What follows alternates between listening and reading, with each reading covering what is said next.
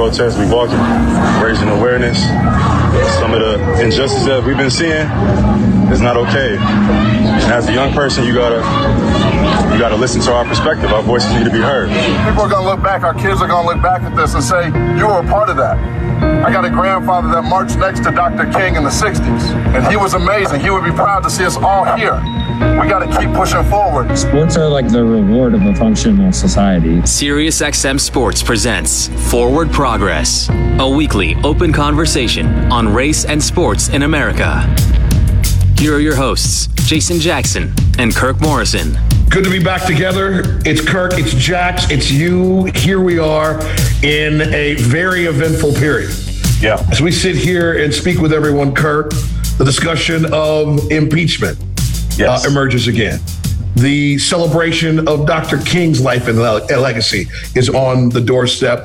And also the inauguration, by the time we're back speaking again, will be right in front of our face. Yeah. But preparations to make sure that is all safe is going on. Have you seen the hashtag, by the way?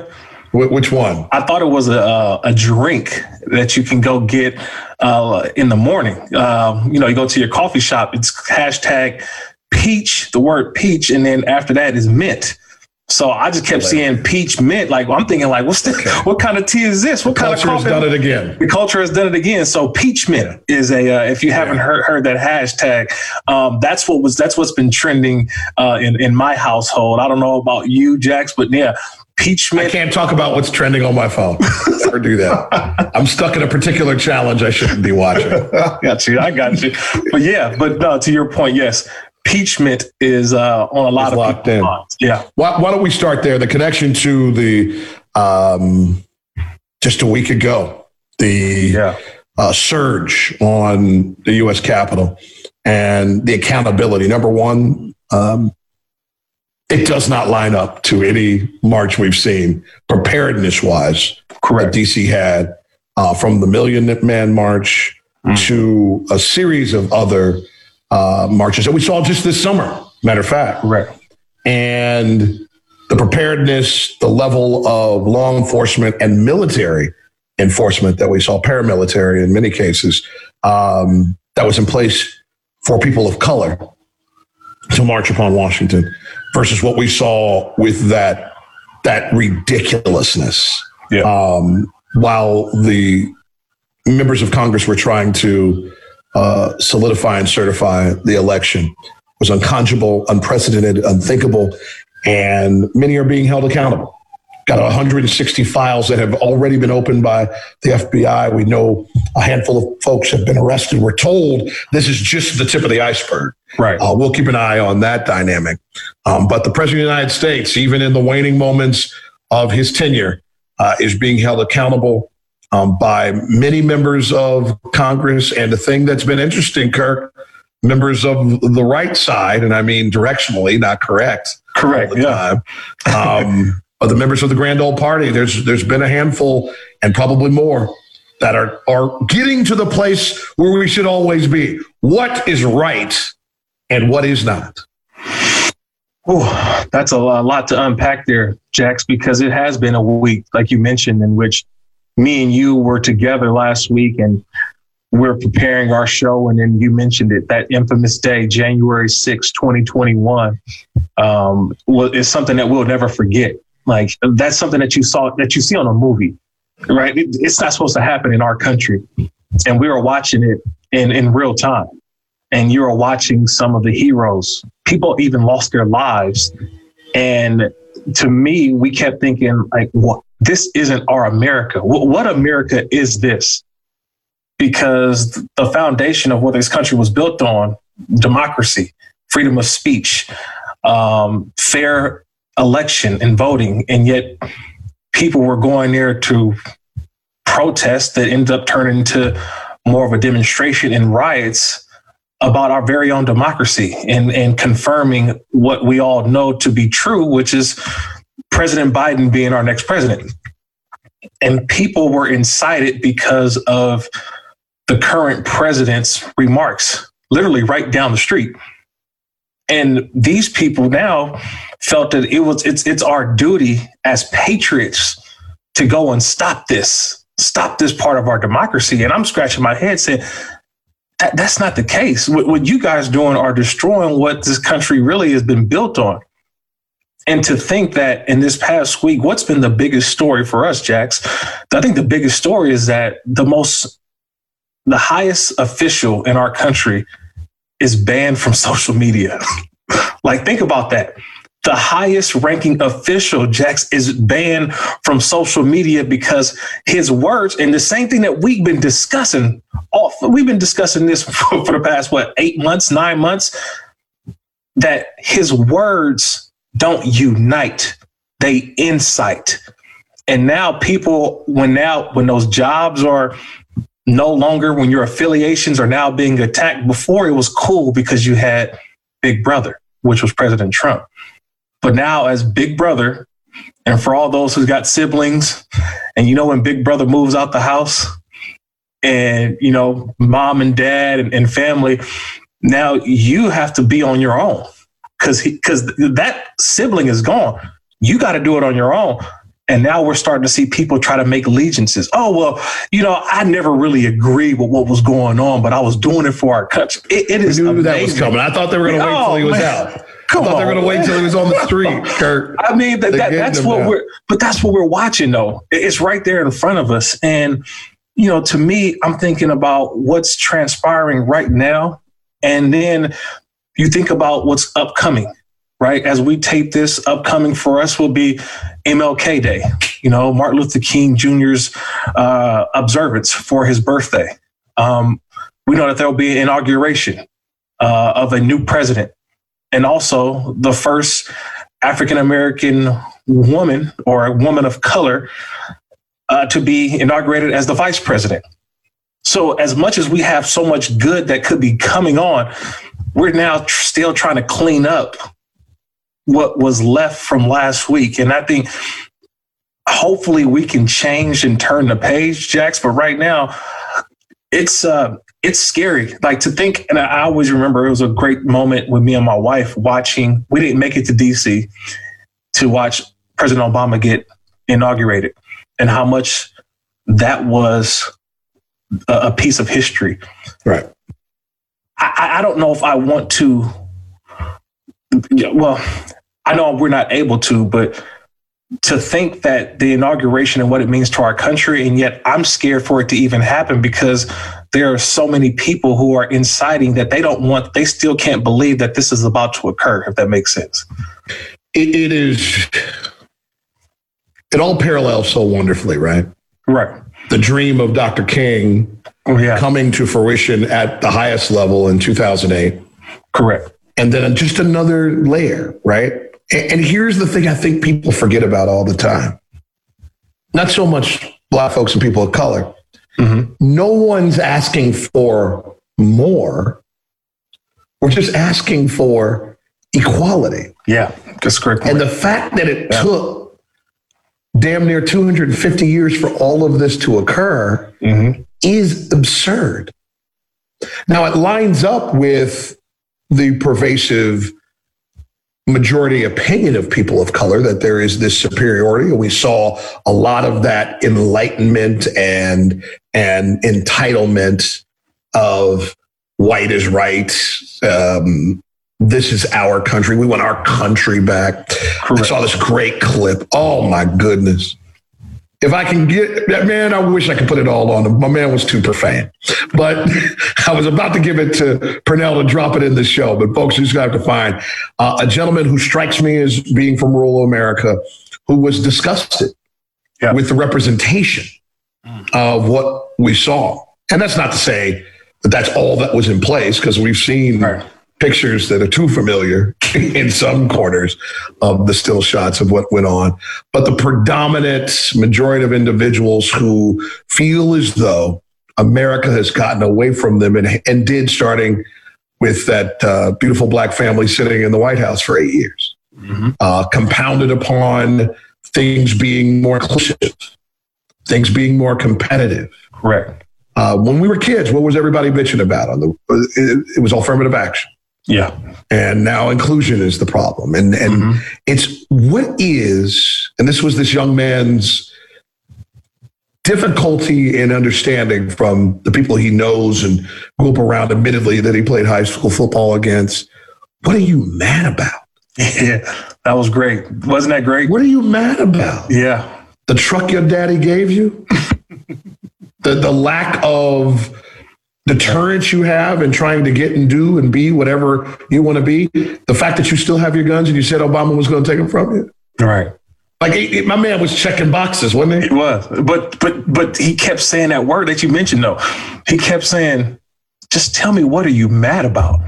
Like, what incites you? Like, what makes you angry? Like, what is going on? Because the things that you feel that you were supposed to be angry about aren't necessarily happening. Like the healthcare you were mad about, you're using. Right? It's like you're mad about something that honestly."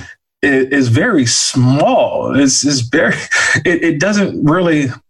You're not saying what you're mad about because correct. When it comes out your mouth, you sound like an idiot. Yes, very true. You sound like a Neanderthal, and oftentimes, now listen, the bold ones will let you know. And as a matter of fact, I don't mind. I prefer someone just tell me straight up what's on your mind. Now I can deal with you in an athletic position. You know what I mean? But also too, I thought that there was someone who was speaking for that group, and it was our president.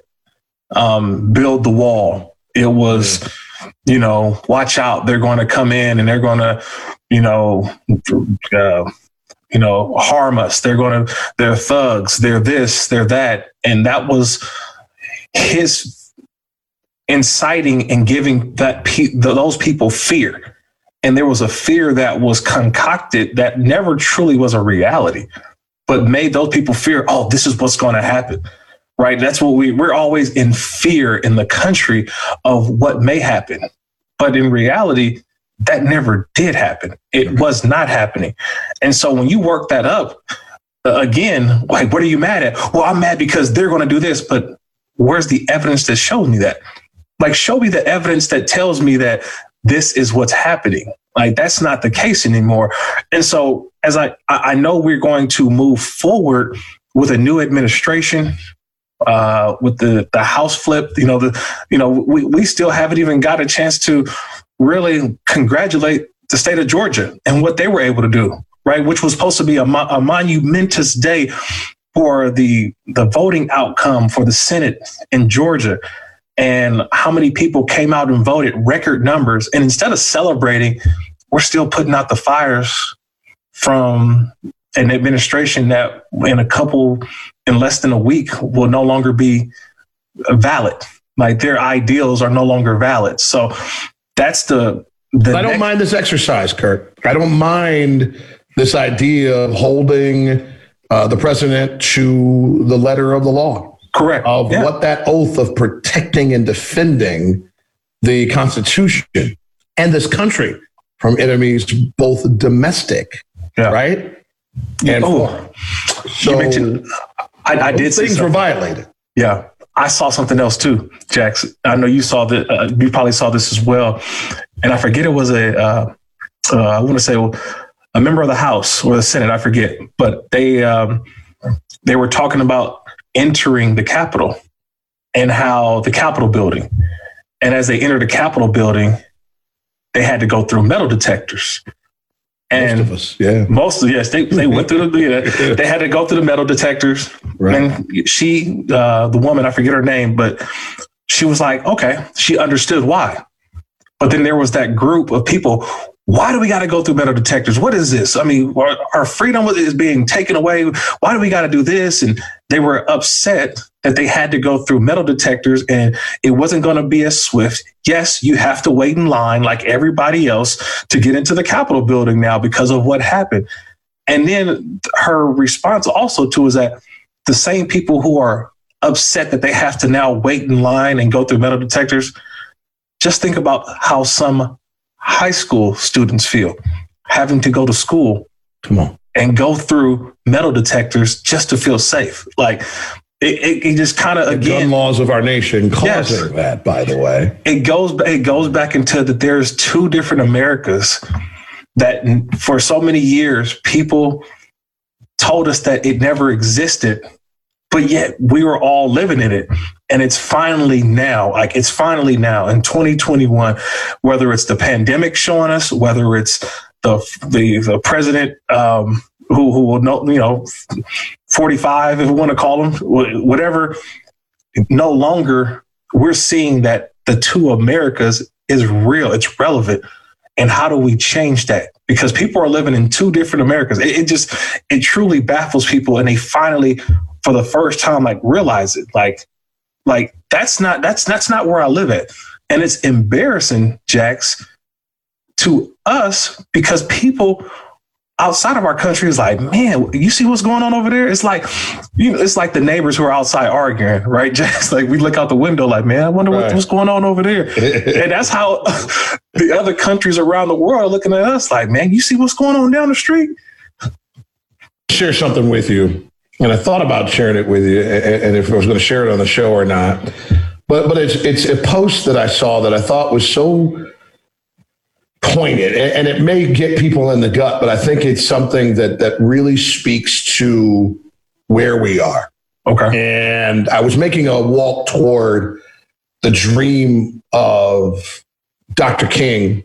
Okay. Being embodied with the emergence of an inclusive culture that gets us to a female of color being the vice president of the United States. Yes. The advancement from Barack Obama being the president of the United States. All these brown and black faces in the House of Representatives and in the Senate, in governors' houses, in the state houses, local municipalities. But in trying to understand this difference that we're dealing with, there was a post that's credited to Rich O'Connor.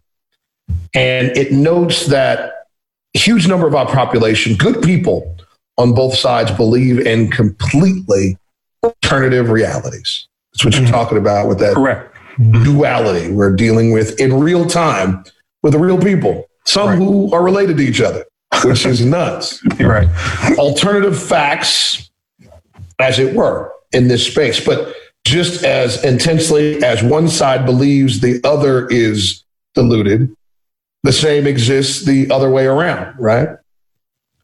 But for Rich O'Connor, he found that in times of confusion, particularly when emotions are running high and creating tunnel vision for both sides, the presence of Nazis are an extremely helpful indicator. That if I'm on the side of that I'm on the wrong side. It's time to change squads. Yeah. That if someone is standing on my side and is wearing a 6MWE t-shirt, 6 million wasn't enough. Right. You're on the wrong side. If you look another way and someone's wearing a Camp Auschwitz t-shirt, you're on the wrong side. Speakers referring to what Hitler got right, sure as you know what, you're on the wrong side. So while it can be unclear in the haze of just the vitriol back and forth, look who's on your team. It can help you understand that particularly the presence of Nazis, neo-Nazis, white supremacists, anyone in that group, that should be your guiding light through a fog of disinformation of what side you're on. Wow, that's deep. That's deep. That's deep because it's now I think it's some soul searching for a lot of folks.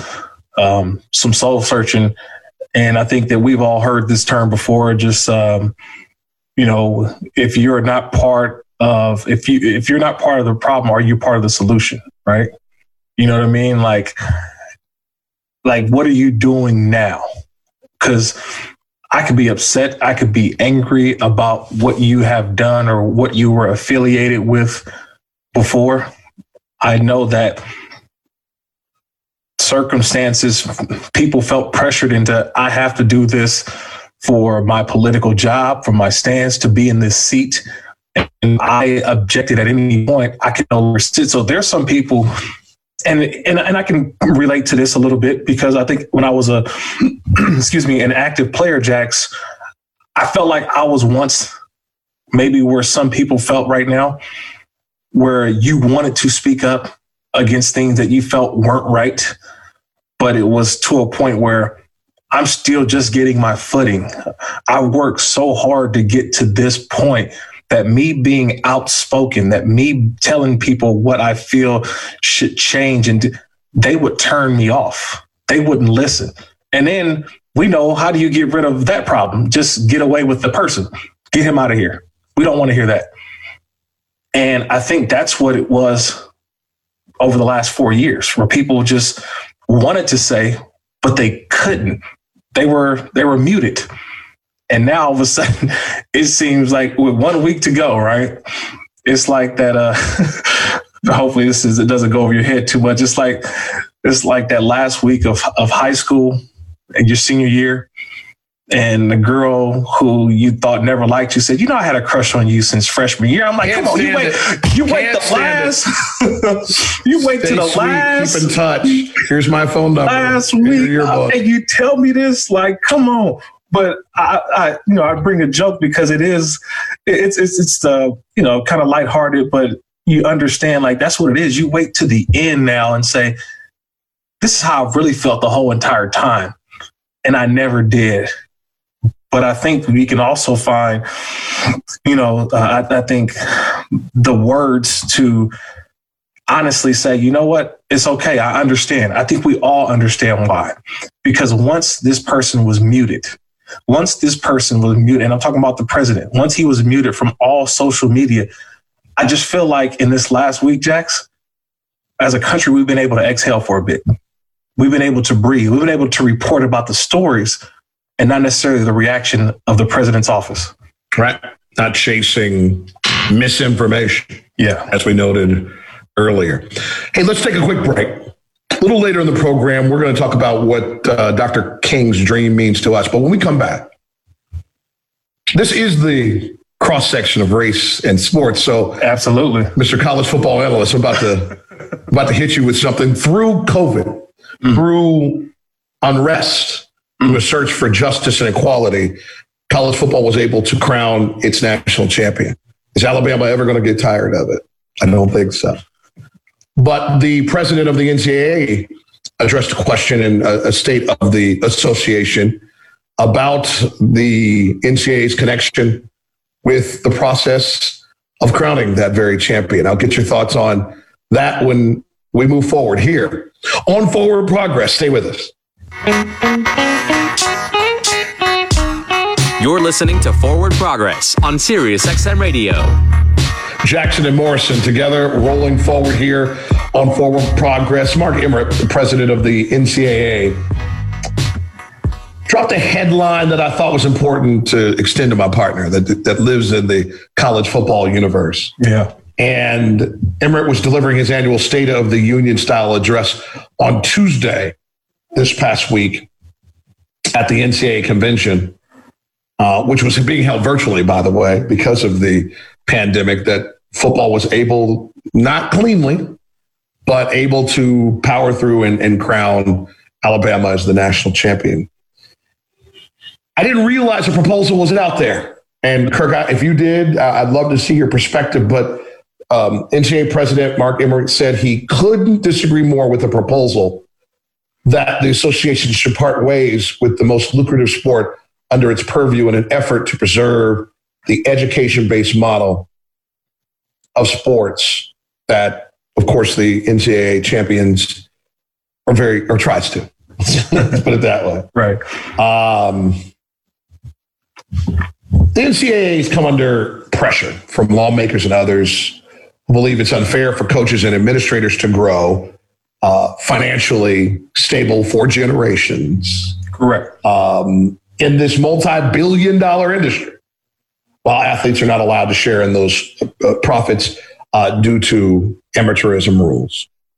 There have been these incremental moves toward improving the lives of student athletes, but it's definitely not comparable.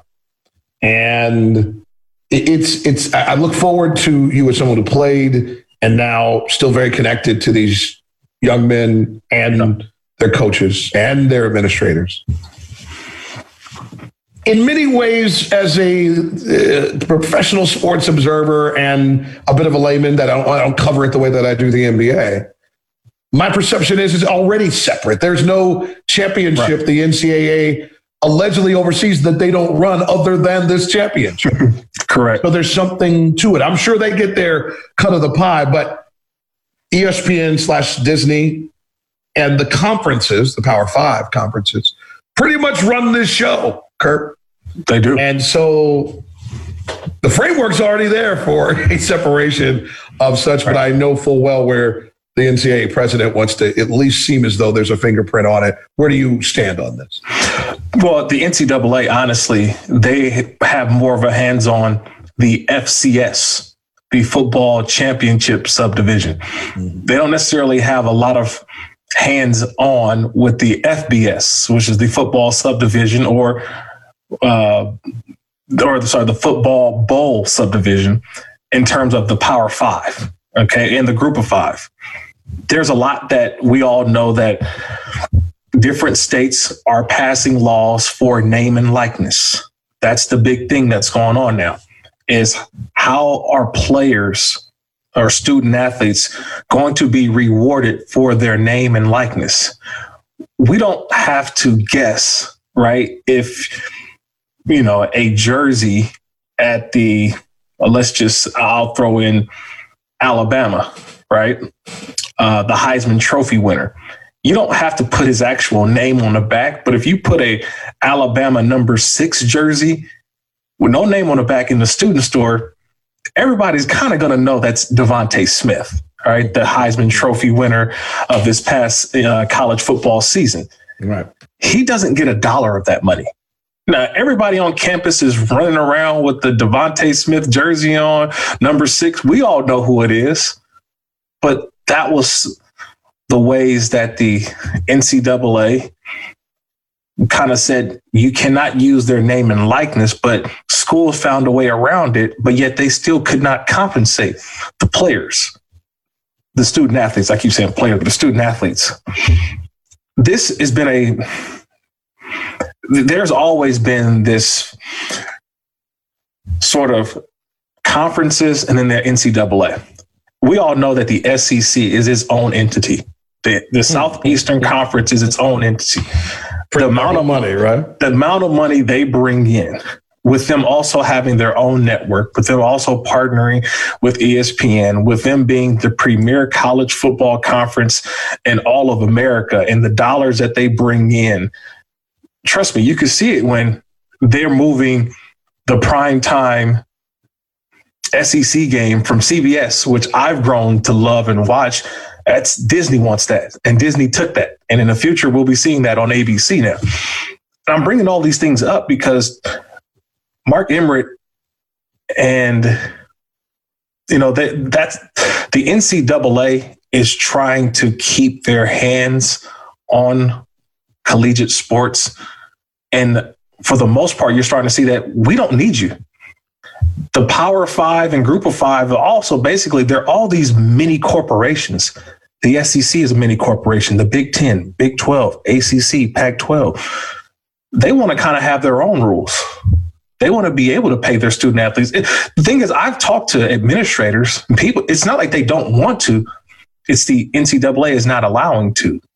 But if we distance ourselves from them, or if we disconnect from them, will we be able to do that? Because you mentioned there's a lot of people making a lot of money. And yet a lot of these kids, and I'll say kids because a lot of them are coming out of high school, Jax, their earning power maybe only those 2 or 3, 4 years that they're actually in college.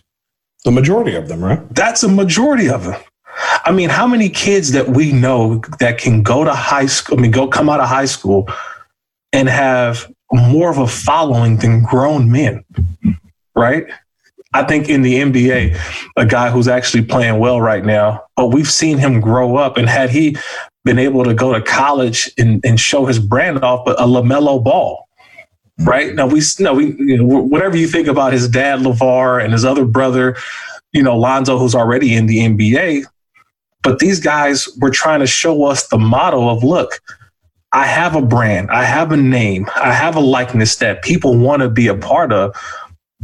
And my earning power may be at its height at the age of 19 and 20, but the NCAA says I can't make any money off of it. It's against our rules. But why so? Because if you allow me to play, you're going to get the TV dollars. You'll hype it up. You'll say one of the best college basketball players in the game, LaMelo Ball, takes on whatever school. But yet you get the revenue for the commercials and advertising, where all I get is a sack lunch and maybe a pair of shoes from the university. That's what's kind of ongoing. And you're starting to see that fight right now. And I hope the fight continues, because I do think compensation works. But hey, we're paying for your scholarship. That's not working anymore. It won't work. It just doesn't compare to the amount of money that's coming in. Emirates said that the NCAA remains determined to pass a association name, image, and likeness rule, and that the rule would make it easier for some athletes to transfer without permission as soon as possible. But it did not offer a timeline in this space. Some other things that he noted as unfinished business to accomplish in 2021, increased diversity among the men and women who hold administrative positions. Correct. And coaching positions in college sports. The numbers still are terrible. He said they don't look good. I'm going to go further. The numbers are terrible when you look at prominent revenue sport generating athletes and the folks who are telling them what to do. Jax, it's obviously we're seeing more diversity now in the high level administration roles, right? You want to see more people of color in that athletic director role, prominent roles. But there is that one aspect. And for me, if I'm focusing on football here, and before we kind of got on today to talk, to tape our show, I was on a phone call, a webinar about some of the struggles that coaches have, especially African-American coaches. Because in college, if I told you, man, I have a black coach on my staff, the first thing that kind of comes to mind is he must be a strong recruiter. Or, I got a black, is he part of the player relations? So, I got or I have, I got a white coach who's my offensive coordinator. Because he's X's and O's. That's the stigma around college sports. Not college, I would say college football for sure. Like, here's a guy who either when you're African American, you're a hard-nosed recruiter and an assistant position coach, or you're a position coach. But if you're white or non-minority, you're considered more of you're the offensive coordinator, right? Or you're the X's and O's guys of the team. That perception is what needs to change. That's what Emmert is talking about. Like, schools have to look at that and say, are we doing the best in terms of hiring people who are going to be next up? Because we know you only can go up from a coordinator position. The next job is the head coach. But from an assistant coach, you got to go, or a position coach, you got to go from position coach to coordinator to head coach. Like, the steps or the levels are totally different. And that's where college sports, they need to attack that. They need to figure out, how do we change that? Because you want the faces of your coaching staff and your administration to reflect the actual athletes on the floor. That is Kirk Morrison. I am Jason Jackson. This is Forward Progress. We'll take another break. When we come back, what Dr. King's dream and vision means to us and how we see it embodied each day, and the fight that still remains as Forward Progress continues. You're listening to SiriusXM Radio. We now return to Forward Progress. Here's Jason Jackson and Kirk Morrison. Glad you stayed with us, Jackson and Morrison, Jason and Kirk. And I have this pleasure over on NBA Radio each year to host a remembrance of the life and legacy of Dr. King. And on Monday coming, we will, as a nation, pause and respect his impact on equality and justice in America. Slain for trying to get that for everyone. When you think about Dr. King being assassinated in Memphis, he was working for all people in a strike that, if I'm not mistaken, sanitation workers were having at the time. And that was black men, white men, and all families impacted. And so I'm so excited to present that once again. And it provides me a platform. Yeah, Kirk. No, have you had a chance to go see the MLK monument in D.C.? Yeah. Both DC and it's magnificent. It's stunning. Sitting there right on the base in DC. That's the question I wanted to ask you, Joe. Yeah. Like, I don't know about for you. I know that when the first time I went and I had to go seek it out, I was there for a conference and I had about 4 or 5 hours to kind of, of my own time. And I had not seen it yet, Jax. And I wanted to see it because I've always seen pictures of it. Mm-hmm. I've seen people, especially around, like you said, MLK Day, people are going there to pay their respects, take pictures and photos. I've seen different groups go visit it.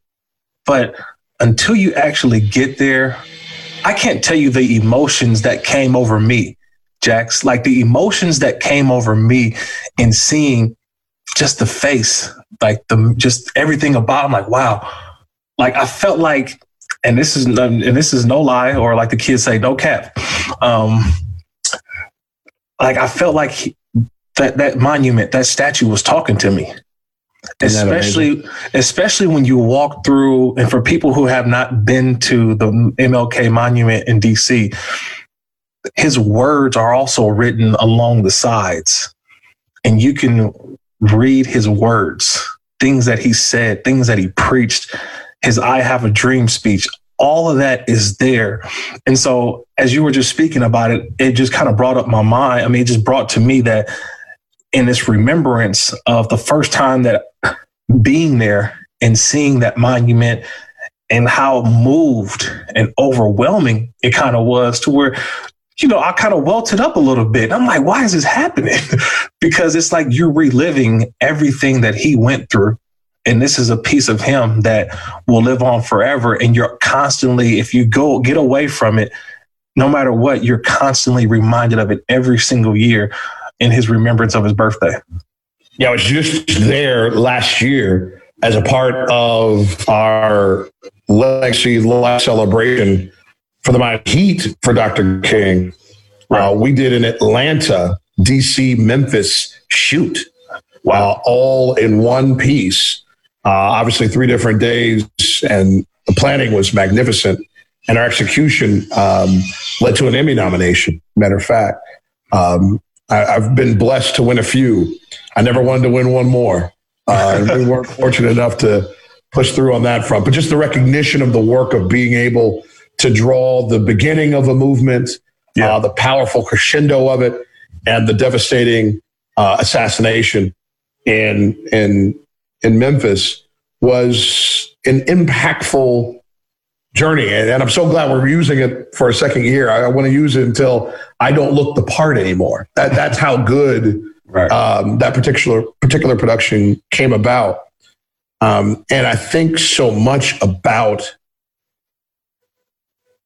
the timeline and how it fits our lives still. Mm-hmm. For those of us who aren't quite 50 and older, like this is an active, functioning thing.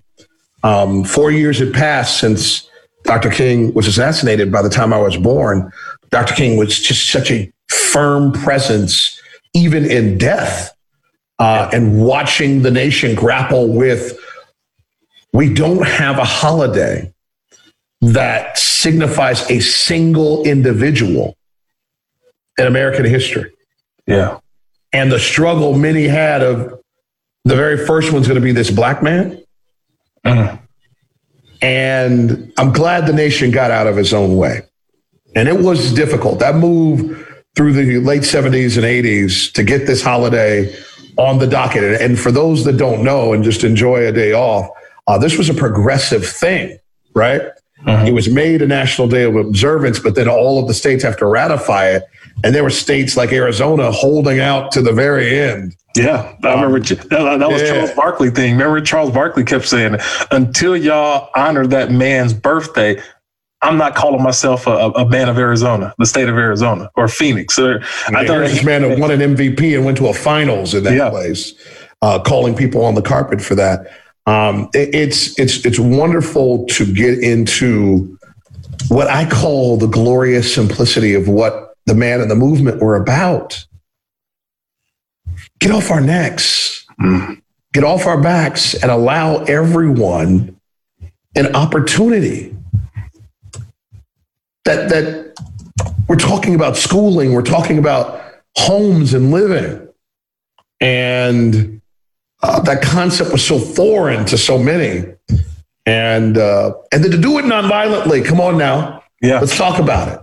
Let's talk about those hoses and German shepherds and billy clubs on the head. And, you know, there's so many moments that you can speak of that you can't count how many times the Reverend Doctor was incarcerated. But right? It's crazy. Injured. It's crazy to think that your death experience. No, like the crazy to think that what you speak of in that moment right now, the German shepherds, the water hoses, but then it was also depicting of Jim Crow and the two Americas that people first saw. But when we got rid of Jim Crow, it was like, oh no, everybody's equal. We're all equal. No, you don't have to go to the colored restroom or drink from the colored fountain or, you don't have to eat at a different restaurant because of all of that. Jim Crow went away and segregation and all that and Brown versus the Board of Education. No, we're all equal in which we thought. But I think from just that time period of Dr. King and what he was trying to tell people that we have a divide in this country and we want you to see it. No. We're going to make sure, we'll show you. We're going to pass these laws in our country. We're all united and we're whole. And we kept saying, no, we're not. So you mentioned that from the 60s, the 70s, 80s, 90s, 2000. It's 2021 and people are like, so this is what y'all been talking about since Dr. King. Like, this is what y'all been talking about since King and Malcolm X and all these leaders. It's like, yeah, it ain't changed. It's still the same. Have we gotten better? Minimally, yeah. Small infractions. Could we be better? Absolutely. Is equality still in our mind? Absolutely. But the same things that Dr. King was preaching, it seems like every year, more so now, it hits harder. It hits home a lot harder now. It hit different right now. You feel like your kids are getting the proper instruction about that period from a schooling standpoint, or as we get further from it, is the intensity differing? I mean, I feel the responsibility to make sure I supplement all of that in the house. But how is American history, from your vantage point, providing these tales? Yeah, my stepmother was a former high school, middle school teacher, assistant principal. And so obviously academics in my household was growing up was a must, and especially African-American culture, right? I had cousins who taught in the African-American studies departments. And trust me, walking around the house in a dashiki was all good. Trust me, I had Come on, man. I had Black History Month flashcards. Come on now. So yeah, it was having to know who you are first and then what's going on. But again, Jax, we're always having these discussions, especially with the people who you're around. And it was the floating joke last week that if you haven't invested in Westinghouse, McGraw-Hill, all of these textbooks, because you better do it now, because guess what? They all have to be rewritten. Like, you think about all the books that we had growing up, that just had just a blip of American culture. Those are now obsolete. How will they even write the last 4 or 5 years, or since even Obama became president and in ongoing? This story is still being told. This story is still being written. And it is unbelievable how much history literally has just happened in the last 12 years, 15 years. Like, how do we write that? How do you preach that? How do you understand that? And I think that's our opportunity now, Jax. We got to do it as grandfathers. We got to do it as husbands, wives, brothers, however. But I think it's on us as neighbors, man. Yeah, that's it now. I catch young kids any way I can get them. And, it's funny. As we get to the end of the show, I'm getting this revelation about just how far we get away from the church too. Mm-hmm. And there are struggles and obviously different denominations and ideologies. Right. But the church was the centerpiece of that movement. And as we have come up in the world, and you and I both work weekends, and you come up with every excuse in the book, not to get into fellowship, but trying not to get away from the tenet that the golden rule, while shifts a little bit in the workplace, still applies. Do unto others as you would want them to do unto you. And I know we're moving into a place where we should advance our mind and figure out how someone wants to be treated and then incorporate some of that too. But if you're free, why don't you think someone else wants to be? If you have opportunity, why wouldn't you think someone else would want that opportunity? Yeah. If you are learned, why wouldn't you think everyone would want to know what you want to know? There's some individual foolishness that occurs from person to person, but we need to be mindful of the fact that opportunity is all we're talking about. Equal footing and justice in those places. It's okay. It's okay to share. That's basically what you're saying, right? It goes down. I got a little guy who's in preschool, and I tell him all the time, it's okay to share. You've got your bag of goldfish, but guess what? It's okay to share with other people, with your classmates, with your brother. You can't have it all. Why not share? And guess what? We'll all be happy. We usually share this space with other people. I'm glad we didn't this week. Absolutely. We got just a chance to talk a little bit. And I heard you last week when you said you wanted to just sneak in a little sport. So I'm glad we had a chance. We did. We got it in. To discuss that.